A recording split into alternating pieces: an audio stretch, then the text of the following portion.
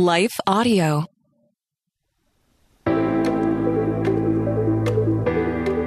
Hello and welcome to Kainos Project. I'm Dale. I am Tamara. And we're here to help you tackle ancient truths in everyday settings.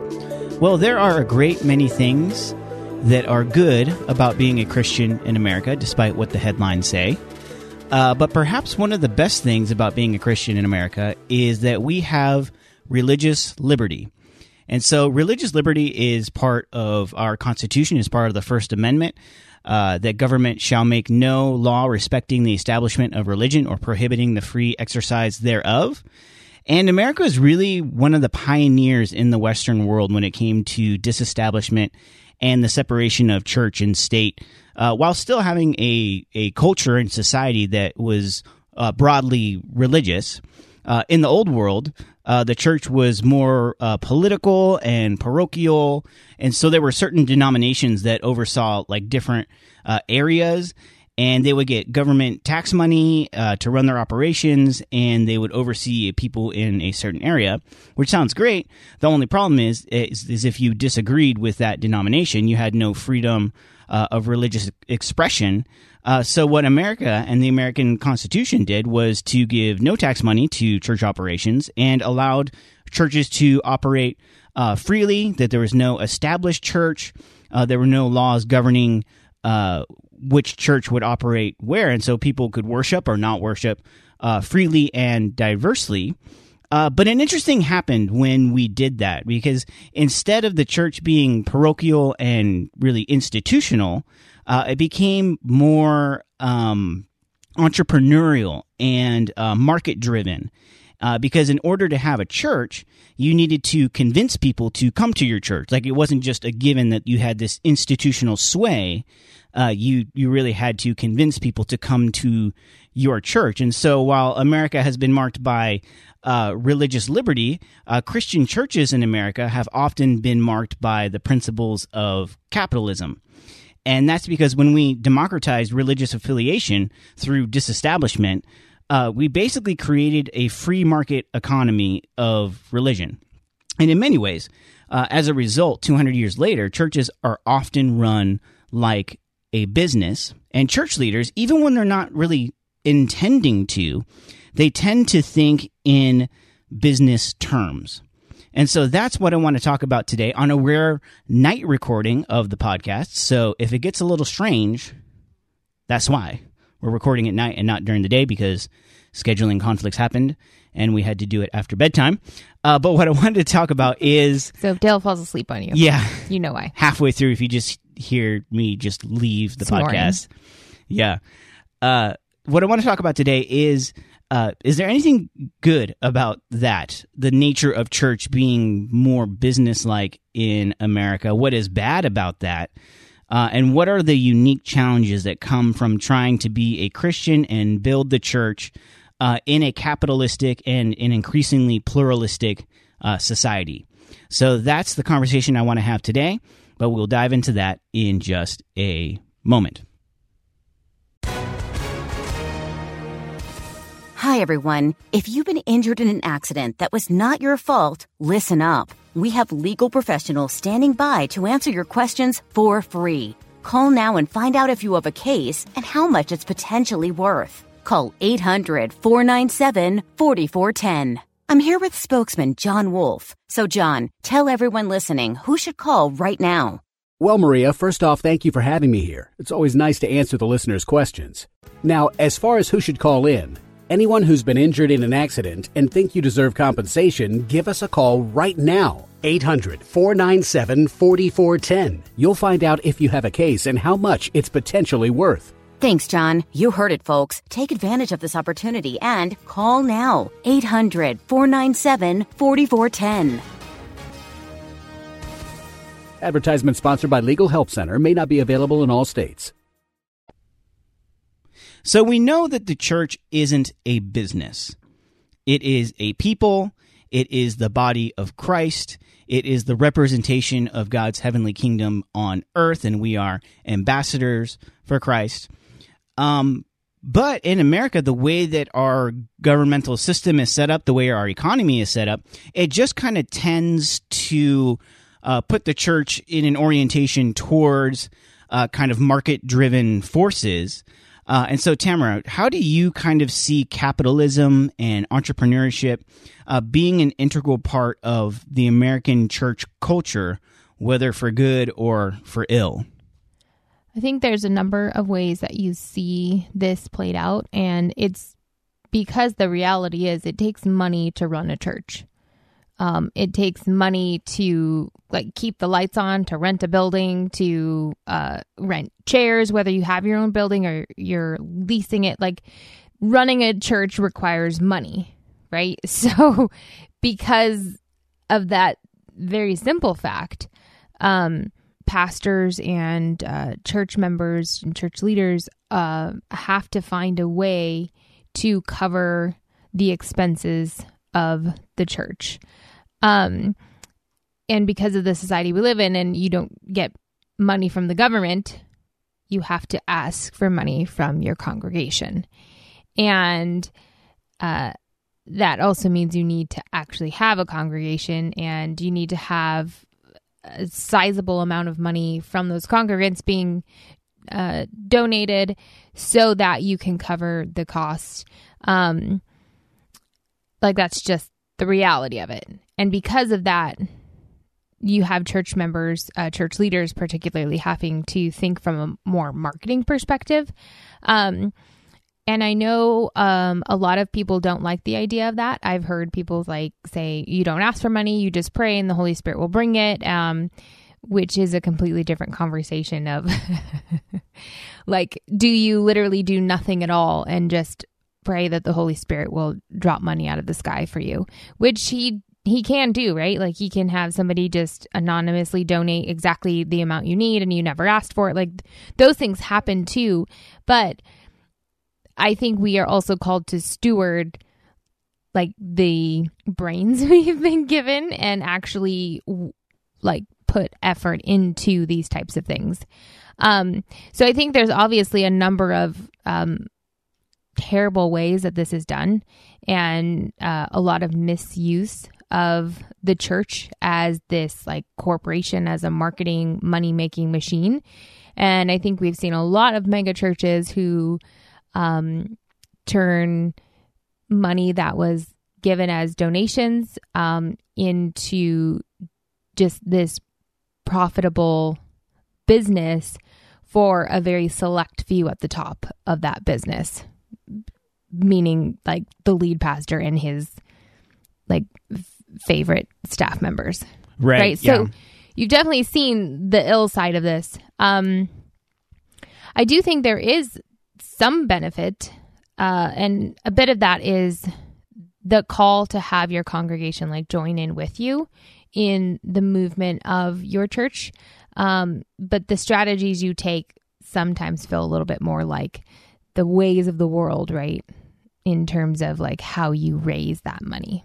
Right, because a lot of our KPIs are butts, budgets, and buildings. Right. The 3 Bs, because those are the things that are going to keep you, for lack of better terms, in business. Yeah. It's a tough spot for a pastor to be in, because there is a very real reality that you need money coming into your church. And the way that you measure it, at least currently, and the way that it's been done for so long, is, like you said, the number of people sitting in your seats, the actual buildings, how many buildings do you have? What's the cost of these buildings? There's just a lot of real elements of operating a church that feel very similar to business because of the way that we're set up in America. Right, yeah. Because when it comes to the logistics of running a church, and particularly a church that's going to make a community-wide impact in America, there are a lot of business-like things that you're going to need to think through. You have to make sure that you set up your church as a 501c3 and get all your legal ducks in a row so that people can, have a tax write-off for their donations. You need to buy or lease a building. You need insurance. You need equipment. Even if there's only one person on staff, your lead pastor, you still need to figure out payroll and medical benefits and all those kinds of things. And certainly you could run some kind of house church model that would avoid all of this by not really being an institutional structure or an institutional force. And I think there are certain groups that are moving towards that. I don't think it represents a very large constituency in the American church, but that's certainly a way you could go. But by and large, the way that our society is set up, if you want to be a visible, tangible presence of the church in a community, it's going to take a lot of business acumen. It's a bit of an operation. And even like when you think about like staffing, like as your church grows, you're going to need to figure out how to hire and manage staff. And the church is largely run by unpaid volunteers, and it's been that way since the first century. And, there even churches that are larger are, largely run by unpaid volunteers. But then you get to a certain operational size, and you need someone to devote themselves to a particular set of tasks or a particular area of leadership or responsibility. And you need them to come on, whether part-time or full-time. And really, that can become the tricky part because it's not quite a business situation, but when you bring someone on staff, it's not a purely organic relationship anymore at that point. And I've seen this done really well. I've seen some cases where it's gone really poorly. I think in the cases where it's gone poorly, there's either like this implicit or explicit pressure that once you're a staff member, or if you want to be a staff member, you need to, if you're part-time, you need to work full-time. And if you're full-time, you need to work fuller time in order to be granted leadership in that church. And a lot of times there's a carrot out there that you don't actually ever end up getting, and you are financially struggling and, putting all this effort forward. And to be sure, like, since it is not just a business, there can be a healthy aspect of someone serving beyond what their paid position is, and that can be totally healthy and normal, and is healthy and normal in a lot of situations. But wherever church leaders are trying to get as much juice as they can out of every lemon, that can become toxic. Where the church becomes all about brand, that can be toxic. That can steamroll a lot of people, where you are not just trying to start a movement of people who are following Jesus, even though that's your stated goal. And when you start out, maybe that was your actual goal. But then it can start to look less like a movement, less like an institutional representation of the kingdom of God, and more like a financial empire, particularly, with the rise of celebrity pastors. The worship music industry is a huge money-making endeavor. And churches are using worship songs written and produced by other churches that maybe have weird teachings or have abusive structures themselves. And so it's like this whole weird economy built up around these things that in their purest form are tools of the mission of Jesus. But when they are kind of put through the grid of these business structures, they can be really toxic. And I think one of the big ones, and I think a lot of documentaries have brought this up. I think the documentaries about Hillsong, whether it was Secrets of Hillsong, or what was the other one? Megachurch Exposed. And they talked to like these volunteers who are working like 20, 40, 60, 80 hours of unpaid labor every week for the opportunity to like be a part of this, when really they were being exploited for their skill and their labor. And so for you, Tamara, what do you think are the do's and the don'ts, the red flags and the green flags, or even just like the beige flags of like when it comes to church staffing? I might be slightly biased in my response. I'm biased in all my responses about everything all the time. Because I've seen you on staff at a church and seen, other people who are on staff at church, and there kind of is this understanding that's like the unsaid statement in a lot of situations that you're on staff, you get paid less than the minimum, and you work as if you have 2 full-time jobs at the church.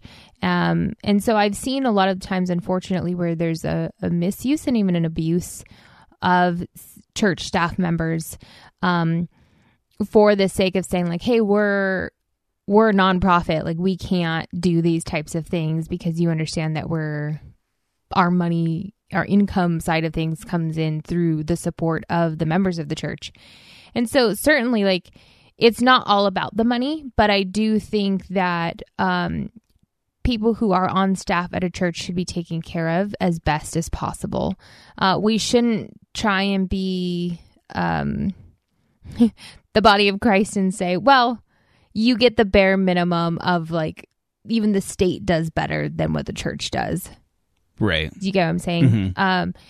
In whatever ability the church has to care for their staff with insurance, with PTO, with 401k, with whatever benefits that will help the flourishment of that staff member, knowing that not only are they giving their time and their skills and their resources and their energy, but also their passion for the sake of the kingdom of God. Why would we not want to take care of those people? Why would we not want to honor them in a very real way, instead of just like verbal accolades of like, wow, you did so great. You've been here 7 nights a week and like you get paid $5 an hour. Like, let's actually care for the people that we're hiring. And I understand that there are a lot of logistical challenges to like offering benefits packages, offering PTO, offering 401k, like matching what businesses do. But I'm just such a firm believer in caring for the people on your staff. And huge red flags are, if you're never getting a pay raise and you're continually asked to show up and be present at just about every event at the church, and working far more hours than, part-time or full-time. I think those are huge red flags that the structure that's happening within that church is not healthy for you. And it's very likely that you're being taken advantage of or even possibly abused. Yeah, it's this weird kind of balance, because the church is not a money-making endeavor. And wherever the church is a money-making endeavor for any party involved, that's an issue. It has a deleterious effect on discipleship. At the same time, if you're being asked to devote yourself to this ministry, then you need to be supported in that, and supported well enough. I mean, I've known staff members who have worked on staff at a church who weren't even getting paid enough to be able to live in the community of the church that they're serving. Right. Because the median income of that community is higher considerably than what that person is making. They have to live 2-3 cities over because that's where it's cheaper, so that they can continue to work at that church, or like you said, just working these long hours. And it's like this weird kind of thing, because pastors and church leaders will say stuff all the time like, this is not a job, this is the mission, this is not a career, this is a lifestyle. And yes, that's all fine and good, that's true, but at the same time, that language can be used to manipulate, particularly when there are people at the top of that church structure who do have a lot of business acumen and are business leaders, and they do know how to squeeze every bit of juice out of the lemon to make your processes as lean as possible, so that you can make budget and you can keep that bottom line healthy. I think on the other side, though, it's difficult, because it's like church leaders shouldn't be like union workers. You know what I mean? Like, it shouldn't be like, oh, it's 12 o'clock, we got to go to lunch. And like, I don't, lift a finger past this or that or whatever, because then it's transactional on that person's side, where they're treating the church like it's a business, right? Because they're saying, I'm not going to do any more than what I am, in my contract paid to do. And so it's like this, it's just like this, it's this interesting, weird balance where it's like, I don't know, going into business with your family. You know what I mean? Like, it's just like, because this is your spiritual community. You have needs that need to be supported within reason, both on the high end and the low end within the reason. Yeah. But at the same time, wherever it becomes transactional, that's where things get weird. Either way. Yeah. No, and I think that's a good point if you start to sense it's transactional, but that's really hard to pin sometimes as well, right? It's like, more a vibe. Yes. Yes.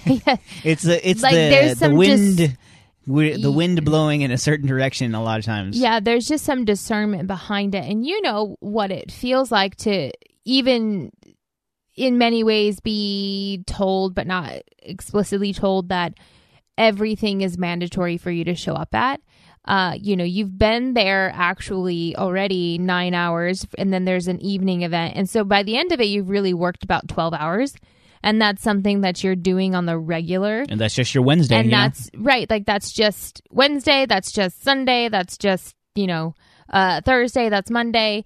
And even the idea of days off, because church, it like happens on Sunday. So obviously you don't get Sunday off. But I've even seen people who work Monday through Sunday constantly and there are 0 days off, or maybe they'll get Saturday off, but essentially they're working 6 days a week. Unless there's an event on Saturday. You have an outreach event on Saturday, and then you're at church on Sunday, so and then you're back to the office Monday through Friday. Yeah, there's a sense of balance that needs to be had from the person who's on staff and the person who's leading the staff, right? Like there needs to be health for all parties involved, the expectations, the obligations, and is it really healthy for you to be working 12-hour days, 4 to 5 days a week? What about your family? Like, what about friends? Like, you're at that point, you're just not allowed to have any other life apart from the church. And then to top it off, everyone in your congregation is, I don't know, let's just say they're all driving Mercedes and you're over here like in your 1990 Honda Civic. Like it's just, right. You should at least be able to live a life that is within the community that your church is in. Yeah. You made me think of another thing just on the dynamic of the person working at the church who might not necessarily be like in an emotionally healthy place. And so even if there isn't a real explicit or even a really strong implicit expectation placed upon them by church leadership to overwork. Yeah. It's this misguided sense of duty that causes them to do that because they are working for the church. And like maybe there's like some guilt associated with being supported by that. There's some misplaced guilt. So you end up overworking yourself, but then the people who are leading you are like, well, they like to do it. So we're going to let them do it because it kind of benefits us in a way that they're working 60 hours a week and we're paying them, $15,000 a year, that they're our best asset, And so there's just like a lot of those weird things that, if we look at it purely by the numbers, it's going to get in a really unhealthy place. So like discipleship needs to be placed at the forefront of that we care about the health of the people who are in the pews. We care about the health of the people who are on the stage. We care about the health of the people who are working in the office. Yeah. Everybody, that we are a part of this movement that has some logistics attached to it that do involve finances and things like that. And we need to care for those things wisely, but also discipleship and spiritual health and nourishment and growth in pursuit of the mission. Like those are the priorities, and not just the mission to the expense of everybody involved on the mission, right? Or even where the mission gets distorted to where we need bigger buildings, we need bigger budgets, and so you end up just trampling on people who willingly volunteer, but not really realizing that they're being taken advantage of by people who are not caring for them well. Well, and that's where you can even have like spiritual abuse happening. I think this is the dynamics that it's most often seen in. Is there's this like unsaid understanding that you are all in it for Christ if you're willing to, work 60 hours a week for less than minimum wage. And part-time. Right. Like somehow that makes you someone who's really abiding by the gospel, right? Because you'll do anything to be present for the congregation. You'll do anything to be present for the needs of the church. Like what else could be more important than the needs of the church? And like that's just spiritual abuse, because that's not actually the way that Christ has called us to be. And certainly you can't look into scripture and find a passage that's going to talk about the dynamics of what we're dealing with right now, because there was just no language for that within the first century. Like there was just no understanding of church in this way at all. And that makes it more difficult, because I think people can get away with just being toxic and abusive. And I think there's also aspects that are unintentional. There might be people that are leading out of fear of like, what if we can't pay the bills? Like the only way to do it is to work these 2 staff members to the ground, right, in order to make sure that we can continue to run every Sunday. And like the challenge of that is real. How many churches close a year? A lot of them, more than open. And a lot of that is what? Finances. Right. That's really the main reason they close, is because they can't pay the bills anymore. Yeah.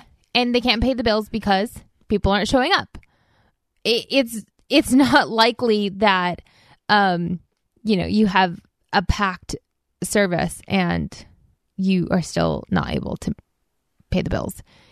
It happens in certain communities where they don't have the resources themselves to give above and beyond to the church. But I think for the most part within America, you have churches that are full, that are able to at least contribute to the needs of the church, to make sure that it's running and like the electric bill is paid. Yeah, and then it's also able to serve the community through whatever humanitarian efforts, outreach efforts, that those are organized by this institution, this business-like entity that is serving as a sort of corporate hand of Jesus through the collective efforts and the collective resources. I mean, that's really when the church is at its best. Well, that's and what when it's at its worst is when it's butts and budgets. Yes, that's what I was thinking. Is absolutely, that sounds like a healthy church. Because bare minimum is the lights are paid. Yes, which there's a lot of churches, I believe, in America that is their reality every week, week in and week out. Like that's where they're at, and that's why we're seeing so many churches who can't even do that are closing, because they just weren't able to have enough funds. Right. Yeah, and so it's complicated. It's complicated because we want to do good, but there's a lot of logistics involved. And you can't just get rid of the logistics. But when we focus on purely maximizing the logistics, we get to a really toxic place. Right. And when you focus on, I really want this to come out right, but when you focus on like, we're only here for the mission of Christ, we don't care about any of the other we don't care. We are going to save people's lives, and we don't care how many people we have to kill to do it. Yeah. Pretty much. Yeah. So the church has kind of taken on a business-like nature, for better or for worse, in America. But what's also interesting is that not only has the church created kind of a business structure, but there is also like a lot of other, I guess, cottage industries that have cropped up around American evangelicalism that kind of buttress the church. And I want to talk about those, but we'll dive into that in just a moment. So not only is the church tended to run like a business, there are also actually for-profit businesses that spring up from the church, are in some ways supported by the church, and exist for the church in kind of this ecosystem of businesses. I mentioned the worship music industry, huge moneymaker. It's just multi-million dollar. The records they sell, the concerts they sell out, the way that they can license their music and other churches use it. There's obviously a lot of spiritual good that can come out of that, but it's a money-making enterprise. It's a business. Right. And then the other one is that's interesting to me is like in the American church, there's like also like this cottage industry of like leadership content.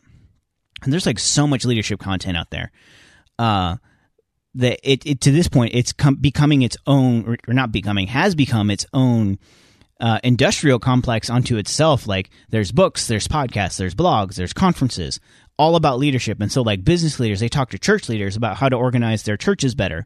And then there are megachurch pastors who become leadership gurus and speak to business leaders about how they can run their organizations better. And they all have conferences together and make lots of money.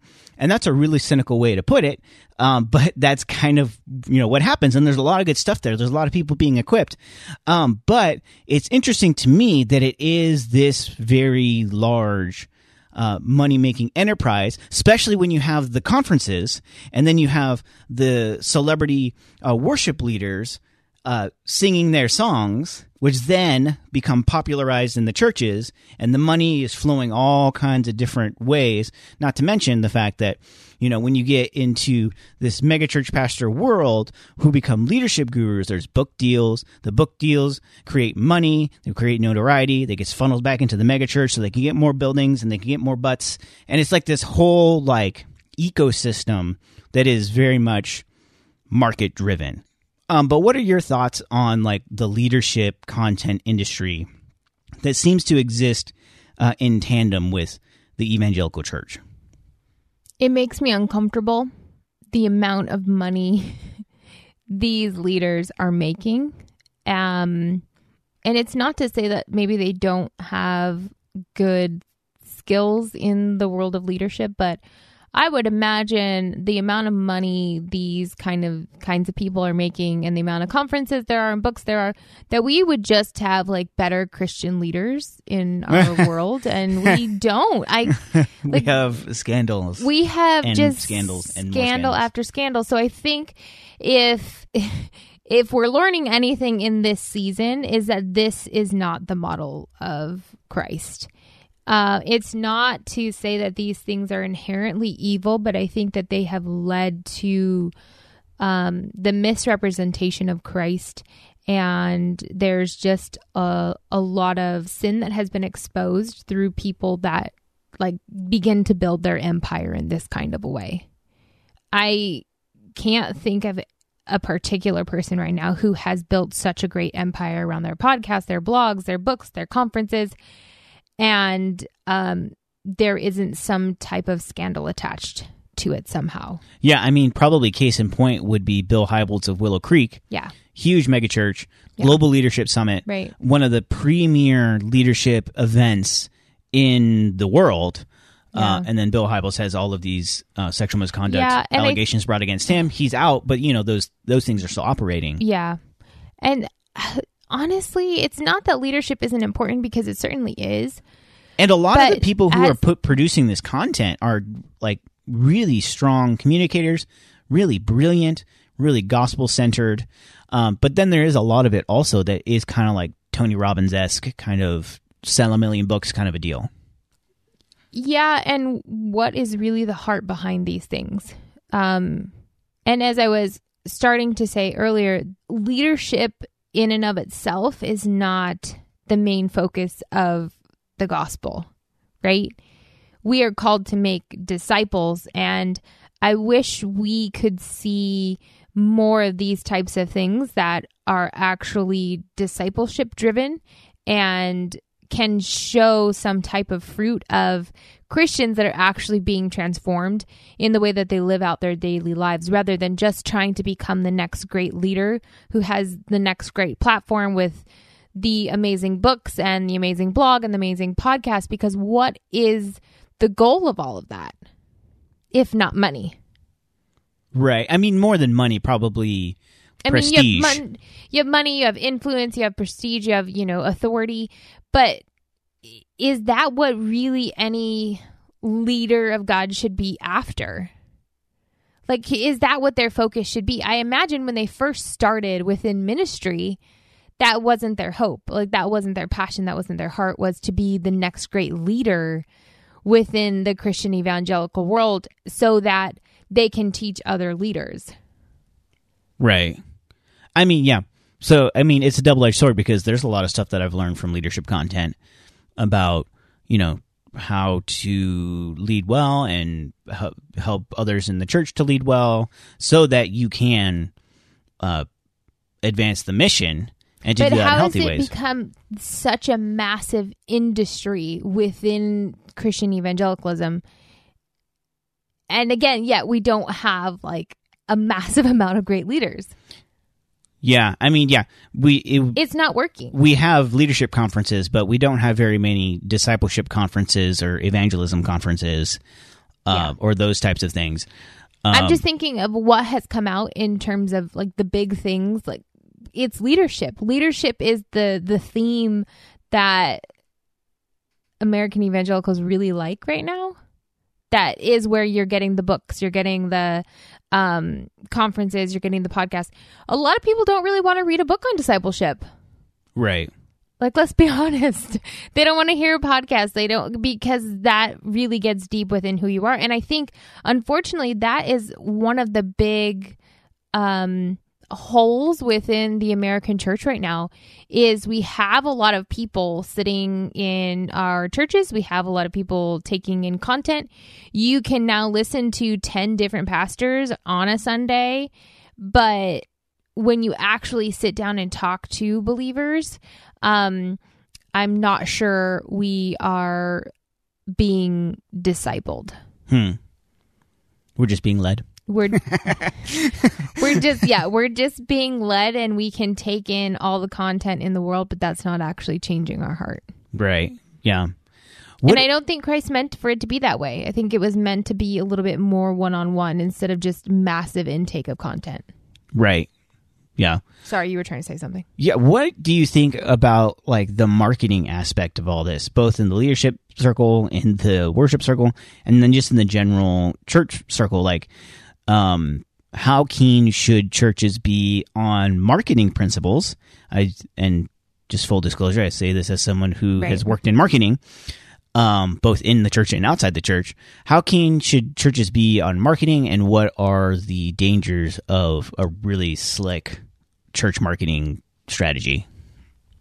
So I'm not as fluent in marketing strategies as you are, but that's a bit of some of what I do as well. And so I understand the importance of marketing, especially in the day and age that we live in. Like, if you're a church and you're not able to engage your community where they are, which most of them are on social media. Like, that's where they're at. That's where you're meeting them, which is really weird to say you're meeting people digitally, but you can actually meet people digitally that will end up showing up at your church. And so I think there is something to be said about churches being aware of marketing and utilizing the marketing that's available to them, because we live in a digital world, and it's just not the way that it used to be. You can't just have like the lead pastor knocking on people's doors. Like, it's kind of creepy now. Right. So how they think you're Mormon when you do that. Yeah. Not Mormon, Jehovah's Witness. Sorry. Witness. Sorry, Mormons. I didn't mean to besmirch your name. Yeah. So it's just not the way that we function anymore. So I think there is something to be said about the church finding ways to interact with people within their zip code in a way that's not like foreign and creepy and weird.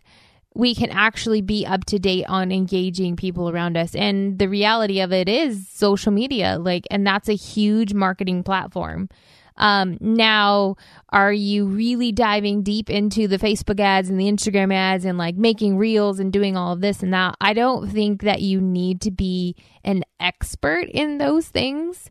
I actually don't even think you should put a whole bunch of money behind those things within your strategy.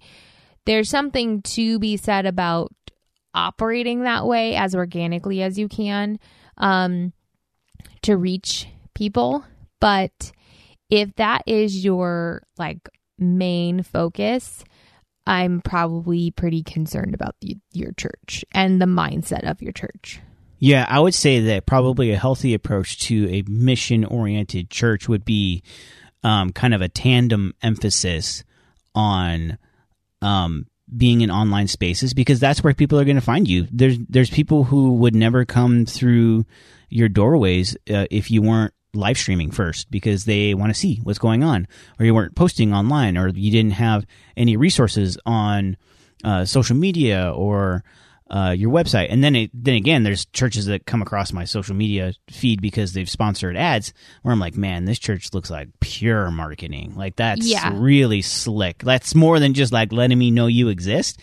That's like really just like you have an entire department dedicated to marketing, and those are concerning to me. Yeah, so there's that. But I think that there is this healthy balance that you can have of leveraging online platforms, leveraging communication tools, whether that's email, social media, depending on the demographics of your city, mailers, invite cards, door hangers, all those kinds of like marketing type things. But that shouldn't be like the end-all be-all of how you think your church is going to reach people. Because, those can help serve as primers, but you really need to put an emphasis on personal invitation, personal evangelism. Yeah. That's how it's really going to happen. But a lot of times, the personal invite, the personal evangelism, can be kind of come in the context of like there's this a little bit of credibility behind this organization that you're inviting them to visit, because they know it exists. It's kind of a known commodity, and they can research and look at it online first before they go. And so there's just a connectivity there that I think in the modern world it would be unwise to not respect.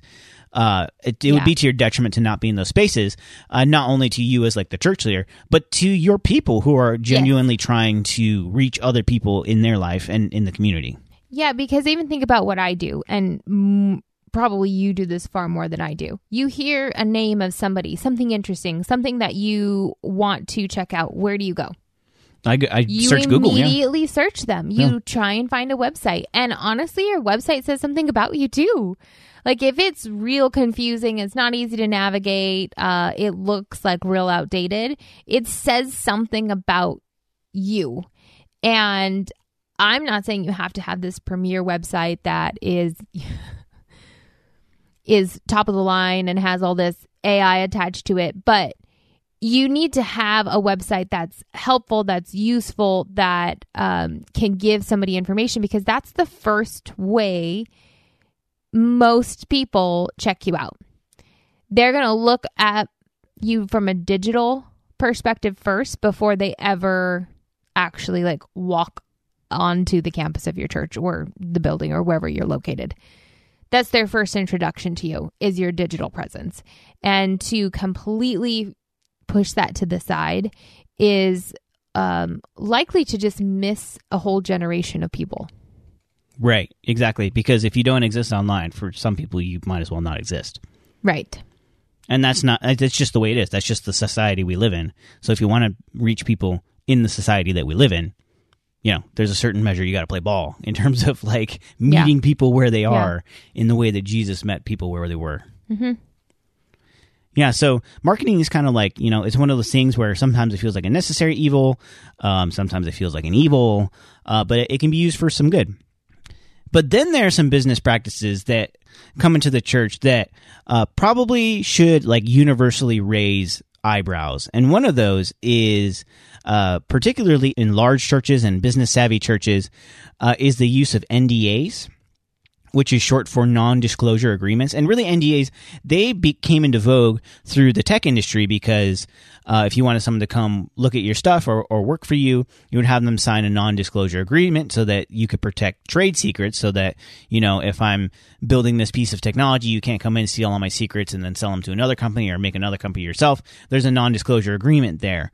But when you look at the church, we don't really have any trade secrets. I mean, all of our trade secrets are in the library of books that are bound into the Bible, which is the single most distributed book in the history of books. Like, that's where all our trade secrets are. However, there are churches that sometimes have employees sign NDAs, or like non-disparagement agreements, basically an agreement that you can't say anything bad about the church or the leadership in public. And some of these are like really narrow, like pertaining to like HR information. Like if you're working in finance, and you might know who gives how much or something like that. Or maybe you're working on the health benefit plan, and you know that one of the pastors is in therapy, and you know, because of their health coverage or however the church takes care of that, you know, how often they're in therapy and stuff like that. And so that one would actually be a violation of HIPAA, I think. But that's one of the few instances I could see in my searching online of like a legitimate use of an NDA, and even then it doesn't feel necessary. But then there are more broad and even like sometimes like unilateral NDAs that basically say that when you come to work for the church, you can't say anything about anything once the door closes behind you. And if you do, you get fired. And if you talk bad about us after we fired you, you get no severance. And, you know, the church can really like threaten legal and financial consequences on you with these NDAs. And like, I feel like a lot of these NDAs, especially these like big megachurch ones, they're legally pretty flimsy because you cannot compel someone to not report abuse or something like that. But the fear of them creates a culture of silence. You know what I mean? Right. And so really, if you want to put a positive spin on it, if you can do your best to do that, you can say they're kind of like anti-gossip measures to keep like church employees from bad-mouthing the church and its leadership, you know, for no good reason. But they can be pretty sketchy, particularly in organizations where there's a toxic leadership culture, where there's abuse present. That has been just very toxic and caustic to people who are at the low end of the totem pole, just trying to do the right thing. And, you know, there's actually a long history of this in the church going back as far as like the 1980s, where NDAs were used by churches when they were paying out settlements to sexual abuse survivors. And in order to get your money, you had to sign the confidentiality agreement. And so that's how they're used. I was trying to be as charitable as I could and just like look at this. The best I could find was like this article I'll link to in the show notes by the National Association of Evangelicals, and they gave me some of those ideas about like maybe for HR purposes you would have a narrow one, but like maybe you use them, maybe you don't. They didn't seem to give a definitive answer. Tamara, have you seen any or can you think of any good justifications for a non-disclosure agreement or non-disparaging agreement to be signed by an employee of a church? No. Cool. Next question. The church shouldn't be using NDAs. I mean, if you have such fear of gossip, then maybe you're doing something like be wrong. a better leader. Maybe don't be so terrible. The reality is you're going to have people that are dissatisfied. You're going to have people that are going to, you know, talk bad. Like that's just humans. Those are people within your congregation, whether they're on staff or they're not. Like they're going to say things. They're going to be hurt about a decision you made. Like the reality is you can't please everyone, and it is not for you to control that. Like I know this is going to sound really cheesy, but that's between them and God. Like that is for God to care for those things. Like if you are leading out of this place of fear that even prior to a team member coming on to be on staff, you're having them sign an NDA, like you're just instilling a place of fear. Like you as a leader are filled with fear of whatever they're going to do, and then they're filled with fear because of the way that you're like suppressing them by speaking about anything. Yeah, I tried really hard to think of like, okay, this is a absolutely reasonable reason why you would have a church employee sign an NDA. I honestly, maybe there is one, email us.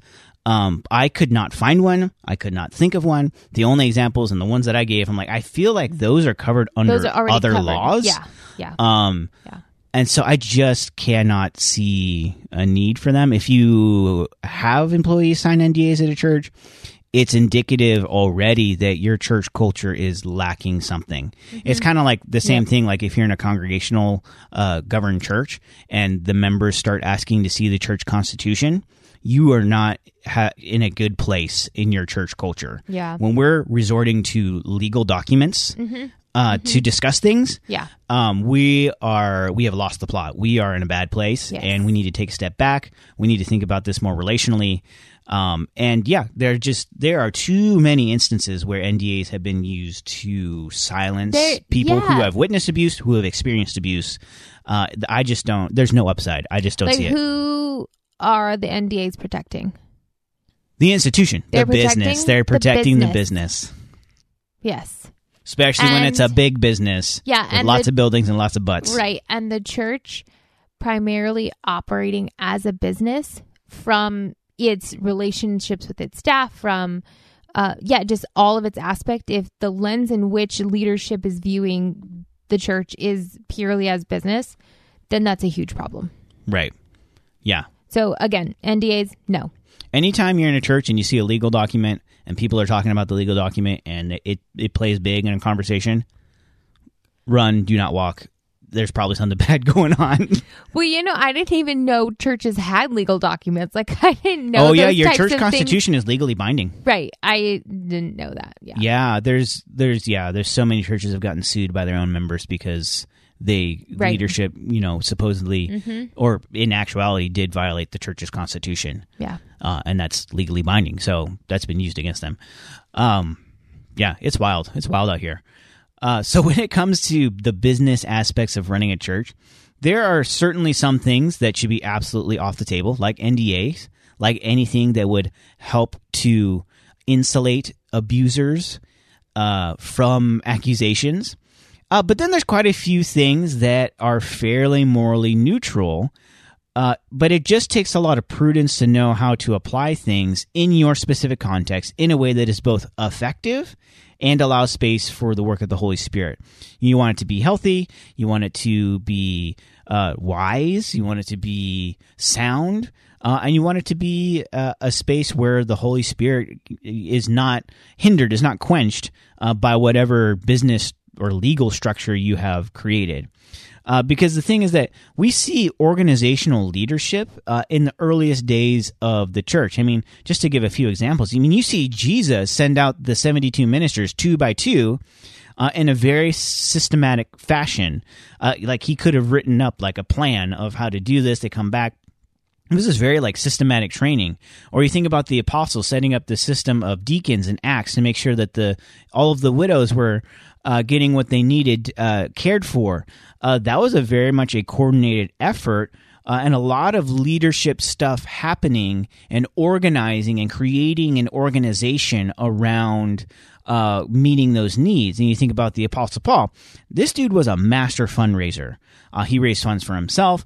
He also raised funds for the fund for the impoverished people in the Jerusalem church. And so he was passing letters around. He was organizing money. He was making collections. He was having that collection transported. There was a lot of things that mirror a lot of the more kind of businessy aspects that we see in the church today. Like there's seeds of that that we see in the New Testament church. And certainly in the first century, they didn't have 501c3 certification, but they were using the tools of their time. I mean, they weren't living in a market-driven economy with religious liberty. They were living in an empire with religious oppression. And so they contextualized how to do church in that setting. And everywhere it went, it was a little bit different. And so that would be the same for us. So we shouldn't necessarily try to remove ourselves from all business principles in the church to somehow make way for something more spiritual. But at the same time, gospel mission and spiritual formation are the prime focuses, and no amount of marketing or business acumen will ever become a substitute for that. Thanks for listening to the Kainos Project podcast. Thank you also to our partners at Life Audio. Visit lifeaudio.com to find dozens of other faith-centered podcasts in the network, including shows about prayer, Bible study, parenting, and more. If you enjoyed hanging out with us today, consider subscribing to the podcast and leaving a rating and review. And be sure to visit our website, kainosproject.com, for more helpful resources. Thanks again, and we'll see you next time.